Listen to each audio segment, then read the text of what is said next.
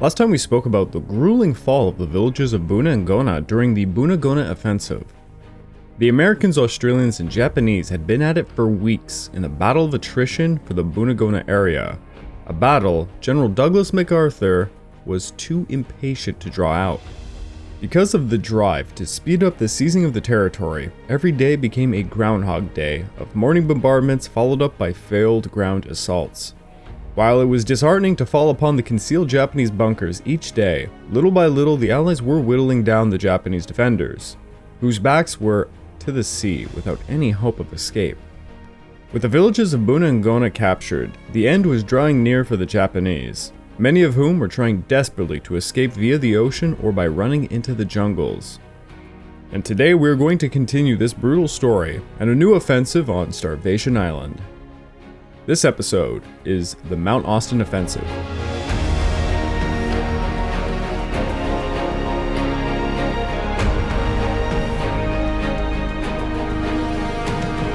Welcome back to the Pacific War Podcast week by week, and I'm your dutiful host, Greg Watson. But before we can begin, I just want to remind you all that this podcast is only made possible through the efforts of Kings and Generals over at YouTube.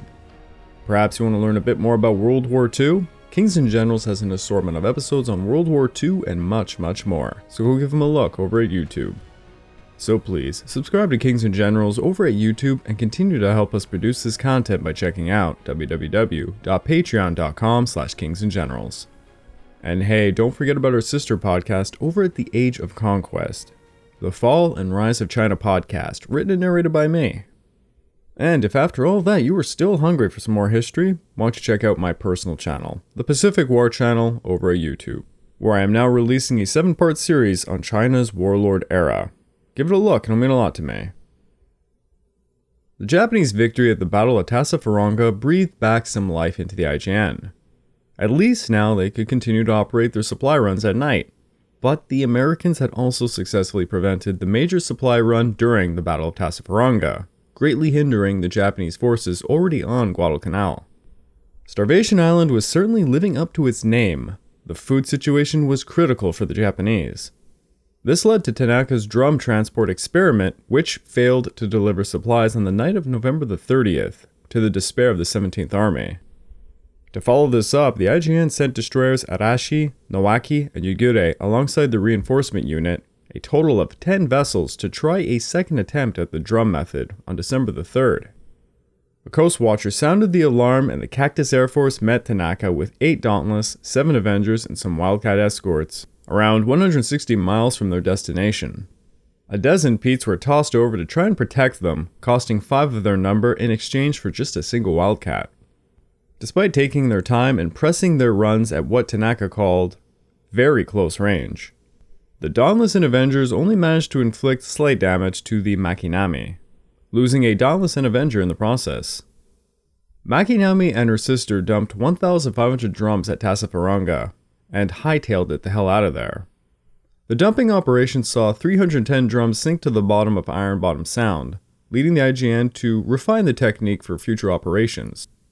Now they would limit 100 drums per line, and the destroyers would drift as close as possible to the shore to improve success rates. Because of the aerial attacks, the IJN also decided a larger screen was necessary. Thus the Tanikaze, Yurikaze, and Turazuki were given to Tanaka. Valuable destroyers being sent to perform supply runs instead of offensive operations they were designed for. Like I have said in previous episodes, each time the Japanese use a destroyer or even a submarine to transport men or materials, this is basically like a man eating his own limbs to survive. In the long run, it will prove fatal. On December the 7th, the reinforcement unit, now 12 vessels strong, with 3 screening vessels, made a third drum venture.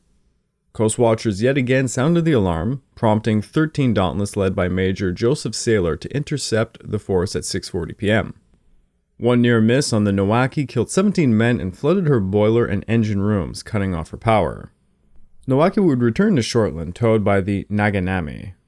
8 Petes were escorting the force, and 1 was downed at the cost of a single Wildcat.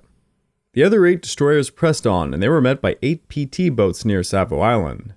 The PT boats were hiding at night trying to ambush the destroyers and would fire a dozen or so torpedoes. The PT-59 and Kuroshio would exchange machine gun fire at a range of just 100 yards, causing casualties for both sides. In the end, the Japanese force abandoned its run because of the PT Menace, a considerable feat that represented probably the greatest success of American PT boats during the entire war. The following day, the Imperial Navy delegation announced intentions to stop all destroyer transportation runs effective immediately. General Imamura was shocked and made enormous protests until the Navy consented to 2 more runs, one to Guadalcanal and another to Buna. It took the 8th Area Army a formal appeal to Tokyo stating, "Without resupply runs by destroyers, the men on Guadalcanal and at Buna would have to be sacrificed." On the same day, the Americans managed to transport the 132nd Infantry Regiment at Lunga. Vandegrift then formally turned command of the forces over to Major General Alexander Patch of the United States Army. Vandegrift chose to write a letter paying tribute to the soldiers, sailors, and airmen who had fought tirelessly and died side by side with his Marines on Guadalcanal. He would have also mentioned the Coast Watchers in the formal letter, but it was necessary to keep them a secret from the enemy, so he guarded that secret by writing this. "Our small band of devoted allies who have contributed so vastly in proportion to their numbers." The 5th Marines disembarked in their green dungarees or dirty khakis, most in tatters. Some men even sported Japanese footgear. The men were dirty, quite lean, as most had lost an average of 20 pounds, and they were hoisted by sailors onto the boats to get them out of Starvation Island. Many Marines visited the cemetery on the island, which contained 650 dead before they left. 1,278 Marines won the Purple Heart medals for wounds, and over 8,580 would receive no decoration for the diseases they suffered while on the island. After the 5th Marines, the rest of the division would disembark in 2 echelons in December and January. Of the original landing force, there remained only the luckless 2nd Marines. The New York Times wrote of the disembarkments stating this: "When news comes that the Marines are leaving Guadalcanal for a well-earned rest, we know that this is not because they asked to be relieved of their assignment." This prompted a good laugh from the 1st Marine Division, who read it, wanting nothing more than to get the hell off Starvation Island. Although they got off the island, Guadalcanal literally became an embroidered part of their character henceforth. As Vandegrift flew from Guadalcanal to Brisbane, alongside him with Lieutenant Colonel Merrill Twining, his operations officer, Twining spent the time designing a shoulder patch for the entire division. It was a blue diamond with 5 stars of the Southern Cross as a background, and in the center of the patch was red number 1, with a single word in the center reading Guadalcanal. During the first week of December, the Japanese submarines enjoyed more success than their destroyer counterparts, trying to transport provisions to Guadalcanal. The I-boats managed to deliver 20 or so tons over 3 nights without incident by December the 8th. However, U.S. radio intelligence began to figure out their scheduled runs, and in the early hours of December the 9th, PT-44 and PT-59 waited to ambush them off Coimbo. The I-3 surfaced right between the 2 PT boats, and PT-59 torpedoed the I-3, eviscerating it. This prompted the IJN to suspend further submarine transport runs. On December the 11th, 11 destroyers with 5 escorts made a run with Tanaka yet again at the helm, with his flagship being the Teruzuki. American radio intelligence yet again proved their effectiveness, pinpointing the precise composition, timing, and destination of Tanaka's reinforcement unit. 14 Dauntless, led by Major Robert Shaw, intercepted Tanaka in extreme range and with feeble light at 6:55 p.m. Tanaka had no fighter escort, but managed to survive the ordeal unscathed and even downed a Dauntless. Another trap lay waiting in the form of 5 PT boats patrolling off Coimbo. 6 destroyers carrying 1,200 drums dumped them off near Cape Esperance and began their withdrawal around 1:15 a.m. From the shadows of Savo Island, PT boats 37, 40, and 48 stalked their dumping operation and fired torpedoes upon them. One torpedo hit the Teruzuki on her port side, ripping her propeller shaft and rudder apart and sending burning oil out of her. Tanaka was rendered wounded and unconscious as the staff transferred him to the Nagami at 1:33 a.m. The explosion attracted PT-44 and 14 near Kimimbo, who closed in on the burning Terazuki. Lieutenant Frank Freeland of PT-44 was approaching the burning ship when Kawakaze and Suzukaze caught sight of his ship and began firing upon him. PT-44's engines were taken out quickly, and Freeland was forced to order the ship to abandon as the second hit smashed right into him. 2 out of the 11 men of the crew survived, and one of them, Lieutenant Charles Melhorn, recalled this. I dove deep and was still underwater when the salvo struck. The concussion jarred me badly, but I kept swimming underwater. There was a tremendous explosion, paralyzing me from the waist down. The water around me went red. The life jacket took control and pulled me to the surface. I came up in a sea of fire, the flaming embers of the boat cascading all about me. I tried to get free of the life jacket, but I couldn't, so I started swimming feebly. I thought the game was up, but the water, which had shot sky high in the explosion, rained down and put out the fires around me. From the first hit to this point took less than 15 seconds. The Terazuki's wounds proved fatal. At 3:15, her crew stopped trying to save her. 154 of them found themselves refugees at Kimimbo, as the rest of the reinforcement unit dropped anchor and left. Only 220 of the 1,200 drums actually made it to their intended recipients. The Tokyo Express made no further runs to Guadalcanal in 1942. Meanwhile, the 11th Air Fleet was replenishing their air power for a new offensive by disposing of 100 aircraft, 41 fighters, 36 Bettys, and 23 Vals. Alongside repair work for current air forces in the region, the Imperial HQ expected the number of Zeros and Bettys to equal around 168 and 100 respectively by the end of December. To these would be another 110 aircraft added from the IJA 6th Air Division, which began to arrive on December the 18th. While the Japanese were tossing a massive amount of aircraft into the fray, what they were beginning to lack was good pilots.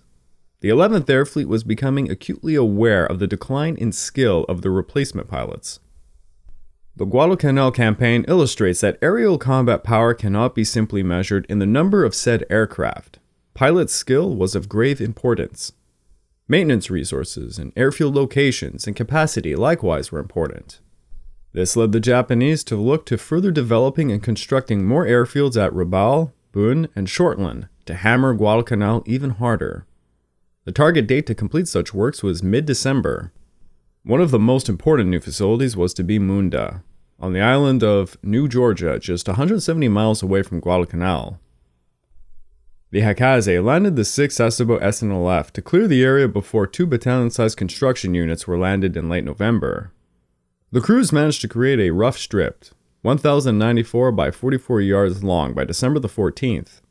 By December the 19th, the strip had anti-aircraft batteries, another infantry battalion for guard, and part of the 252nd Air Group ready to operate. The Munda operation would be short-lived, however, as the Cactus Air Force made a number of sorties against it, causing havoc. Then on Christmas Day, a submarine, the Sea Dragon, torpedoed the Tenkai Maru, which was carrying construction troops for a new airbase on Kolombangara. Her escort, the Yuzuki, collided with a transport during the chaos, leading to a rescue operation involving 4 other destroyers, which were attacked by the Cactus Air Force, causing more and more casualties. The Japanese found themselves continuously sending aircraft to Munda to replace damaged ones the Cactus Air Force were battering, and by December the 27th, Admiral Kusaka recognized Munda had become more of a liability than an asset. All of the chaos was stopping any efforts at making provision runs for the 17th Army stuck on Guadalcanal. By December the 20th, desperate attempts were made to drop provisions using Bettys at night, and there is no known record of any of these supply runs actually working. With the mounting failures, by the 27th, the submarine transport system was reactivated. The IJN's inability to properly deliver provisions in December to the 17th Army was simply calamitous. Rations for the 38th Division fell to a 6th for each man in the front lines and a 10th for the others. Even with that extreme amount of rationing, they ran out of all the food that had landed in December by the 17th. Of the 6,000 or so men, roughly 30% retained enough strength to be able to fetch rations for their comrades, and 250 men possessed reasonable enough strength for full combat capacity. The 2nd Division's rations likewise were abysmal. Of the 1,000 men in the 4th and 16th Infantry Regiments, over 2/3 were sick, injured, or detailed in support functions, leaving only 100 to 200 men on the front lines. Artillery and aerial bombardments were taking 4 to 10 men's lives per day, and on a particularly bad day, it could go up to 20. On December the 7th, the 8th Area Army notified Tokyo that about 50 men were dying every day on Guadalcanal. The rate went up exponentially by mid-December, with the Sendai Division alone reporting 40 deaths every 24 hours. On December the 18th, Major Nishiyama of the 228th Infantry wrote this in his diary. I just received orders to feed the men to the end of the month on the food we have now. This is beyond outrageous. Another officer's diary termed it like this.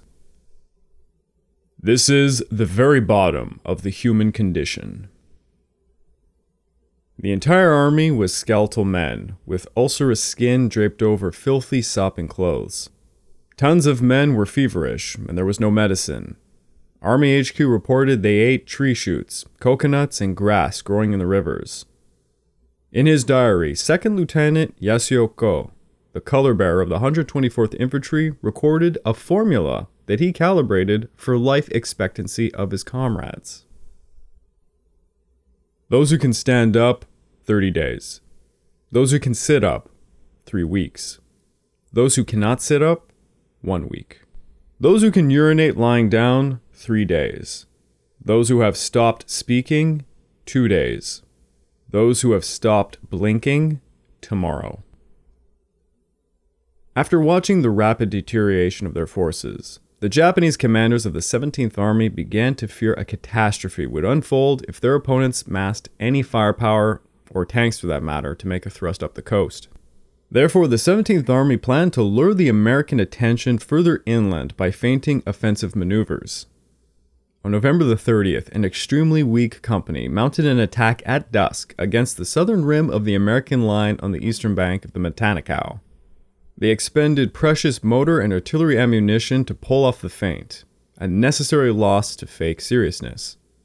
Meanwhile, Lieutenant General Sano ordered his 38th Engineer Battalion to organize small raiding parties into the American perimeter from Mount Austen. On December the 12th, a 5-man team managed to destroy a P-39 and a fuel truck at the fighter strip number 2. These little actions drew the intended American attention further inland. As of December the 9th, General Patch held command of the forces, and his belief was that expelling of the Japanese from the island would have to await the cycle of replacement for the 1st Marine Division, and some more reinforcements that would come in the new year. Alongside General Harmon, the two men sought to accomplish some sort of objective in the meantime, and the trouble coming from Mount Austen gave them just that. Mount Austen gave the Japanese an excellent observation of all the activities going on in the American perimeter, from troop movements to arrivals and departures via aircraft or shipping. Taking Mount Austen would deny the Japanese this vital intel and provide the concealment necessary to perform flanking maneuvers against them in the future.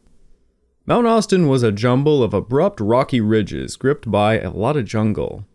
Its 1,514-foot summit rises around 6 miles southwest of Henderson Field, and it marks the end of a ridge that juts up from the foothills just 2 miles south of the shore. West from the summit was Hill 27, a small 920-foot rocky plateau. Around 750 yards north of it was Hill 31, which offered a great observational point overlooking Lunga. Then from the east to the west were Hills 30 and 42, and then there was Hill 43 and 44, which held a grassy area that from the air looked like a seahorse. Thus, it was nicknamed the Seahorse. Likewise, Hills 50 and 57 looked like a galloping horse from above. Thus, it earned the nickname, the Galloping Horse. An American patrol from the 132nd Infantry Regiment on December the 14th encountered a small group of Japanese with 4 machine guns and 2 mortars, a rather heavy amount for such a small force. From this encounter and the December 12th raid, the American Army intelligence officers deduced a buildup of Japanese strength in the south. Americans began to stir in front of Major General Ito's 38th Infantry Group, prompting General Sano to give his small hoard of reserve food to Ito's group. On December the 16th, Patch ordered the 132nd Infantry to seize Mount Austen at once. Colonel Leroy Nelson's 132nd Infantry debarked on December the 8th for the offensive, and Nelson placed Lieutenant Colonel William Wright as the leader of the 3rd Battalion, who would be its spearhead. 105mm howitzers of the 246th Field Artillery Battalion and 7mm pack howitzers of the 2nd Battalion 10th Marines were sent to support the offensive, but the slippery Jeep Trail alongside the ridgeline running to Hill 35 was at the very end of their logistics line. After that, it was native barriers who would have to hand carry supplies forward. The native bearers were nicknamed the Cannibal Battalion. December 17th saw an uneventful reconnaissance in force up the northeastern slopes by Companies K and L of the 132nd. The following day, Company L marched another 1,000 yards southwest of Hill 35 and entered a jungle slope leading to Mount Austen summit. At 9:30 a.m., rifle and machine gun fire broke out, pinning down Company L. The rest of the battalion soon joined up with Company L by 11:30 a.m., turning a patrol into a full-fledged offensive. Lieutenant Colonel Wright used his artillery support to hit the Japanese positions and ordered the men to set up a defensive perimeter. After artillery and aerial bombardment on December the 19th, Wright went to inspect the defensive lines west of his battalion, and at 9:30 a.m. he was wounded by a machine gun bullet. Wright tried to grenade an enemy position, but had to be pulled out because of his wound. He was replaced by Major Luis Franco of the 1st Battalion. While Major Franco was making his way to the front to take command, a few Japanese riflemen managed to infiltrate past the forward companies and began harassing the supply parties and engineers coming up the trail. Wright would die of his wounds during the mayhem, and thus the trail was named Wright Road in his honor. As the night settled in, the 1st Battalion found itself dug in on the left flank of the 3rd Battalion due south of Hill 19. The next day, Japanese infiltrators and small patrols kept the men of the 132nd Infantry on their toes, prodding their flanks and rear. From the 20th to the 23rd, American patrols pushed some 1,500 yards south, finding no Japanese nor any decent trails in the jungle. But a 3rd Battalion patrol managed to go west all the way to Hill 31. Nelson soon ordered the 3rd Battalion to follow this up, and they passed Hill 31 the next day and began an offensive south towards Hill 27. The 1st Battalion followed them, forming a screen for their left flank and protected the supply route as the Japanese constantly tried to harass them. By the 24th, as the 3rd Battalion further explored up Hill 31, they ran into Japanese rifle fire and then very well concealed machine gun nests. The men were halted by what proved to be the most strongly fortified Japanese positions they had found yet on Guadalcanal, thereby named by its defenders the Gifu, after a prefecture in Honshu. The Gifu sat west of Mount Austen summit, sequestered between hills 31 and 27. Its main defensive line consisted of around 45 interconnected pillboxes bent in a horseshoe formation with the open end to the west between the two hills. The structures were burrowed deep into the ground and riveted inside and out with dirt. The walls were around 2 logs thick and the roofs 3. The camouflage was artfully done using earthwork covering an extra 3 feet or so. The fortifications were impervious to anything short of a direct hit from a 155mm howitzer. Each one of these pillboxes housed around 1 to 2 machine guns and 3 riflemen. All the pillboxes were positioned in such a way to provide mutual support fire. Major Takeyoshi Inagaki mustered around 500 to 600 men from his 2nd Battalion, 228th Infantry, alongside the 2nd Battalion, 124th Infantry to man the Gifu defenses. The first and most difficult problem facing the Americans was trying to find these fortifications. They were extremely well concealed. The dense jungle hid both the fortifications and their firing lanes. It was easy to trot through the jungle and come face to face with a pillbox before even seeing it, a fatal mistake made by many Americans.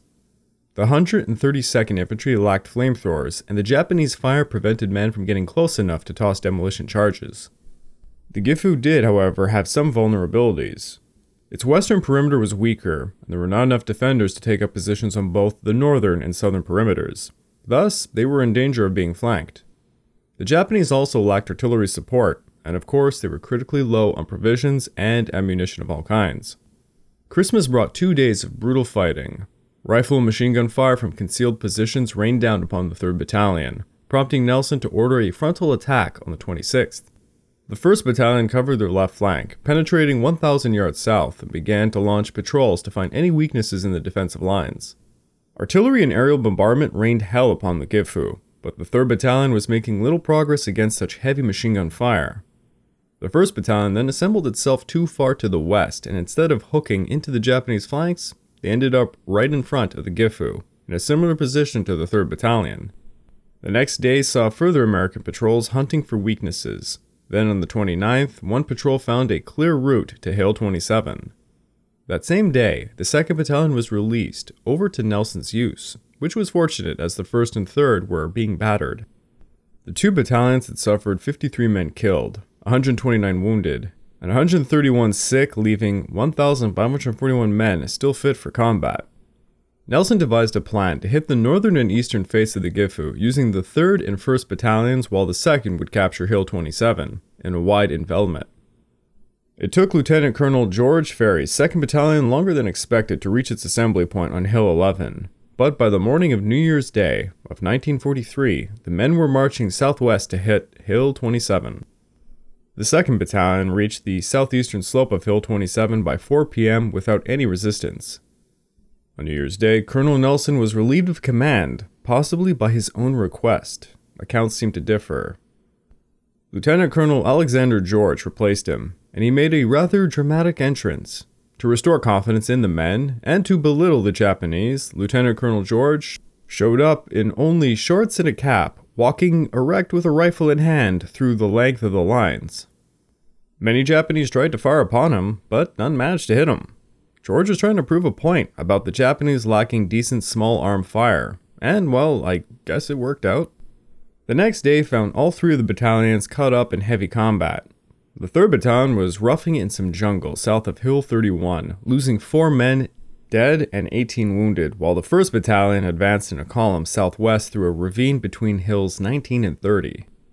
By the end of the day, the 1st Battalion closed in on the eastern face of the Gifu, losing 2 dead and 4 wounded. The 2nd Battalion was beginning to reap the rewards of their long march as they seized the crest of Hill 27 by 9:07 a.m. The leading companies surprised and killed a crew of a Japanese field gun piece who had been lounging around some shade, and by 11:30 the entire battalion had dug in to defend their gain. The 2nd Battalion's dug-in position was met by some quantity of artillery fire, mortars, grenade launchers, and machine gun fire. By the afternoon, the 2nd Battalion tossed 6 separate infantry attacks repulsing the Japanese. During the night, the Japanese tried to probe 3 sides of the 2nd Battalion's position, but by the morning the Americans stood firm. Meanwhile, the 1st and 3rd Battalions began to seal up all the gaps between their own lines. 132nd Infantry were all ordered to dig in and hold their positions by January the 4th. George's men clamped down, holding the northern, eastern, and southern periphery of the Gifu. Over the course of 22 days on Mount Austen, the 132nd Infantry Regiment had suffered 112 killed and 272 wounded. Countless hundreds more were facing disease, rendering the regiment incapable of further offensive action. It's hard to estimate the Japanese losses, but Lieutenant Koho wrote in his diary at about the same time that everywhere he gazed, corpses lay with the freshly dead, rotting side by side with skeletal remains. On New Year's Day, the last food was distributed to the defenders of the Gifu, 2 crackers and 1 piece of hard candy per man. Things were tough on Starvation Island, but they were not looking any better over on Green Hell. Last time we were on Green Hell, the villages of Buna and Gona were being captured. Fresh troops landed alongside General Yamagata on December the 2nd, and now they were crossing the Amboga River, marching towards Gona village. Yamagata had 280 men, and he had them dig in around Gona village. After securing the village, Brigadier Doherty decided to turn west to deal with the fresh force under Yamagata. At this point, the 21st Brigade had lost a total of 409 men, and the 39th, 121. This represented around 41% of Doherty's strength. Thus, the Australians advanced with caution towards Yamagata's position. The Australian patrols crossed the Gona Creek and they skirmished with Yamagata's advancing forces, but they soon realized they were no longer dealing with the remnants of the Owen Stanley Range campaign. Oh no, these were fresh troops. On December the 11th, one patrol was pushed back over the Gona Creek, and the Japanese began probing Gona village, leading to the death of 3 Japanese officers. The Australians and Japanese unleashed fierce attacks and counterattacks, but the Allies enjoyed the support of artillery and aerial bombardment. Yamagata and his immediate staff elected to withdraw to Napopo, 3 kilometers up the coast from Gona, as the first echelon of the 21st Brigade was still waiting to be successfully landed. Yamagata resolved to, quote, "Secure our current position in the Gona area, wait for the arrival of the second echelon of reinforcements, and plan subsequent strategies." By this point, the defenders around Gona village had been reduced to just 100 men, and they were fighting to the bitter end. By the 16th, the Japanese were completely encircled. 68 AT grenade launchers wreaked havoc upon the Japanese bunkers as the Australians stormed the village, taking out the remaining pockets of resistance, and by the 18th, the village was theirs. Back on December the 8th, the original echelon, a battalion of the 170th Regiment, with some artillery and machine gun companies, had left Rabaul only to be turned back by 9 flying fortresses, resulting in 3 destroyers getting damaged. The next attempt to move these forces went much smoother. 800 troops and the newly appointed commander of the South Seas Force, Major General Kenzaku Oda, replaced the ill-fated General Hori, and they arrived to the mouth of the Mambari River. General Oda was delayed several days at the mouth of the Mambari, and only got a portion of his troops to the mouth of the Amboga River to join the rest of the forces there. General Oda and the new staff officer, Colonel Kikitaro Oyotsu, joined Yamagata at Danawatu, where he was moved back from Napopo. Both reinforcement echelons who had survived the fight over Gona village were now transferred to Girwa by barge on December the 26th, and Yamagata would join them 3 days later. Now over in the Buna area, the last time we spoke, the Urbana force had successfully seized Buna village by December the 13th, as the Japanese evacuated and made their way along the coast towards Girwa. By December the 17th, newly arrived Stuart tanks were pushing up the coast towards Cape Endeavour. A dawn motor barrage was used to conceal the sound of the tanks and the Japanese in the bunkers, who had been there for 5 weeks under daily bombardment, simply sat there numb to it, unaware a significant development was occurring. The Japanese in the outer camp were caught completely by surprise when the smoke from the bombardment subsided and tanks began to appear within just a few meters of their bunkers. The tanks began firing and the bunker defenders frantically fired back with machine guns as men leapt out of the bunkers trying to get on top of the tanks in a suicidal fashion. One tank was lost to Molotov cocktails delivered in this suicidal manner, and another tank was halted with engine failures. But the Japanese positions were quickly overrun.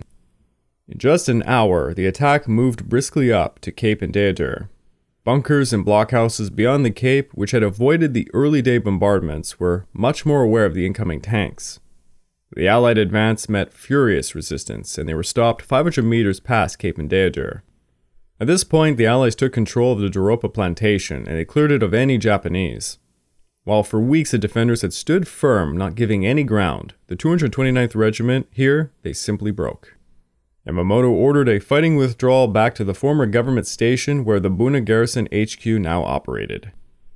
The Allies continued their push towards the airstrips in the eastern sector, and this proved harder than the push along the coast.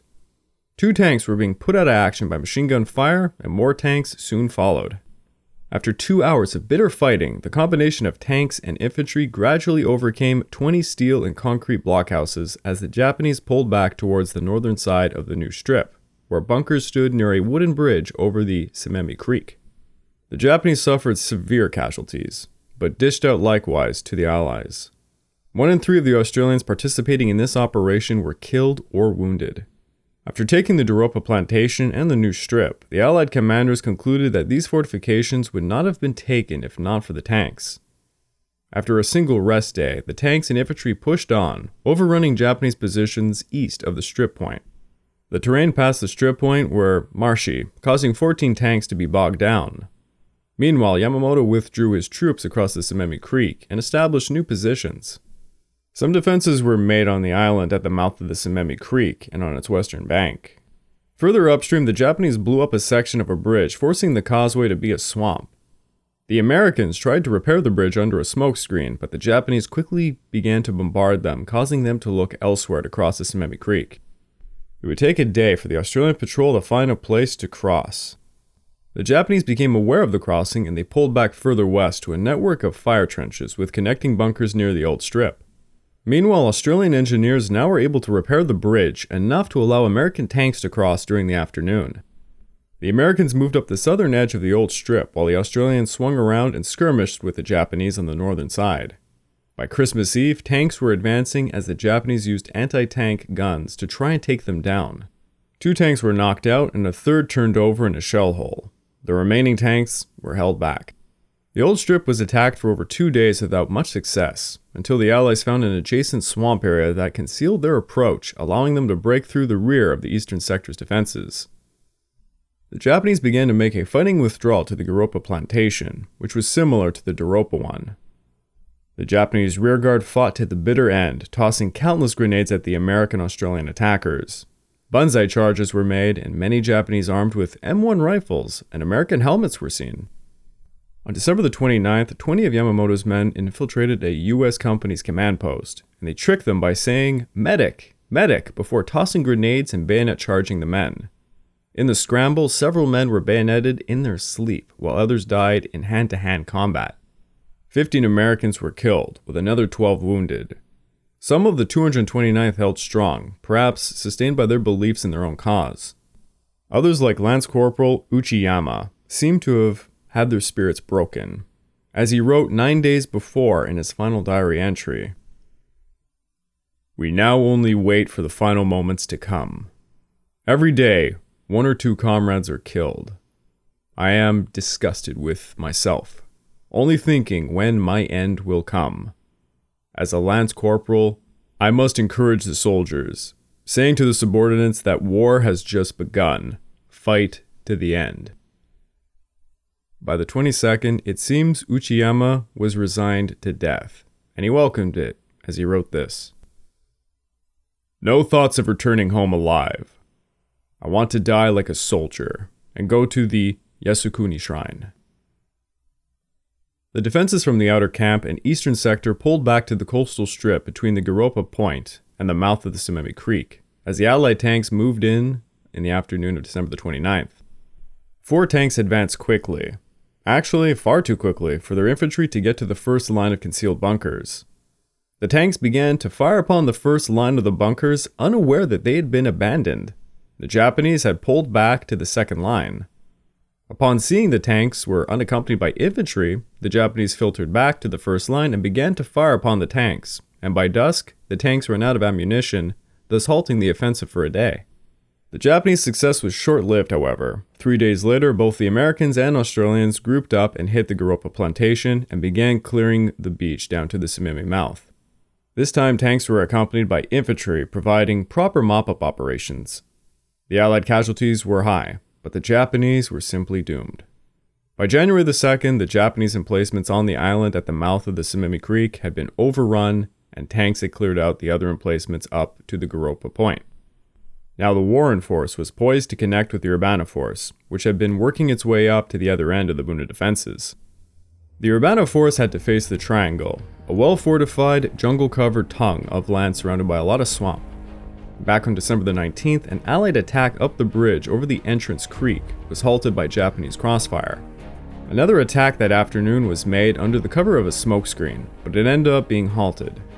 For 2 days, the Americans made repeated charges up the Triangle at its only practical approach, the bridge, without any success. During one attempt, the Americans got to a line of bunkers only to find them vacated. As they went near them, they were suddenly met with intense fire, causing carnage. Eventually, the Urbana Force tried feint assaults on the Triangle. They would advance to a short distance, then suddenly launch a mortar barrage on the Japanese, who had come out of their bunkers to meet the enemy. Then the Urbana Force crossed Entrance Creek above a coconut grove, and formed a beachhead north of the Triangle, trying to isolate it. Simultaneously, other U.S. forces were attacking Musita Island in the estuary of Entrance Creek. American engineers managed to repair a bridge on the 22nd, allowing troops to get onto the island and move up the northern bridge where the Japanese began to fire upon them. American artillery was brought onto Musita Island to fire upon the government station at Buna. From there, the Americans went over a bridge and began to assault the government's garden. On Christmas Day, 2 American companies crawled through some grass of the government gardens, managing to get to the coconut palm strip where the Japanese began to attack the rear. It took 3 days for the Urbana force to establish a corridor to save its trapped companies. But once this was achieved, Yasuda realized the triangle was being outflanked, and thus he ordered an evacuation. When the Americans entered the triangle on the 28th, they found empty bunkers, abandoned arms and ammunition, and signs that defenders were near the end of their tether. I would like to take this time to remind all of you that this podcast is only made possible through the efforts of Kings and Generals over at YouTube. Please go subscribe to Kings and Generals over at YouTube and continue to help us produce this content by checking out www.patreon.com/kingsandgenerals. And hey, don't forget about our sister podcast over at The Age of Conquest, the Fall and Rise of China podcast, written and narrated by me. And if after all of that you are still hungry for some more history, why don't you check out my personal channel, the Pacific War Channel, over at YouTube, where I'm now just releasing a 7-part series on China's warlord era. Give it a look, it'll mean a lot to me. The Mount Austen offensive was becoming a bloodbath. One, the Japanese sought to direct the focus of the Americans away from their more vulnerable coastal positions.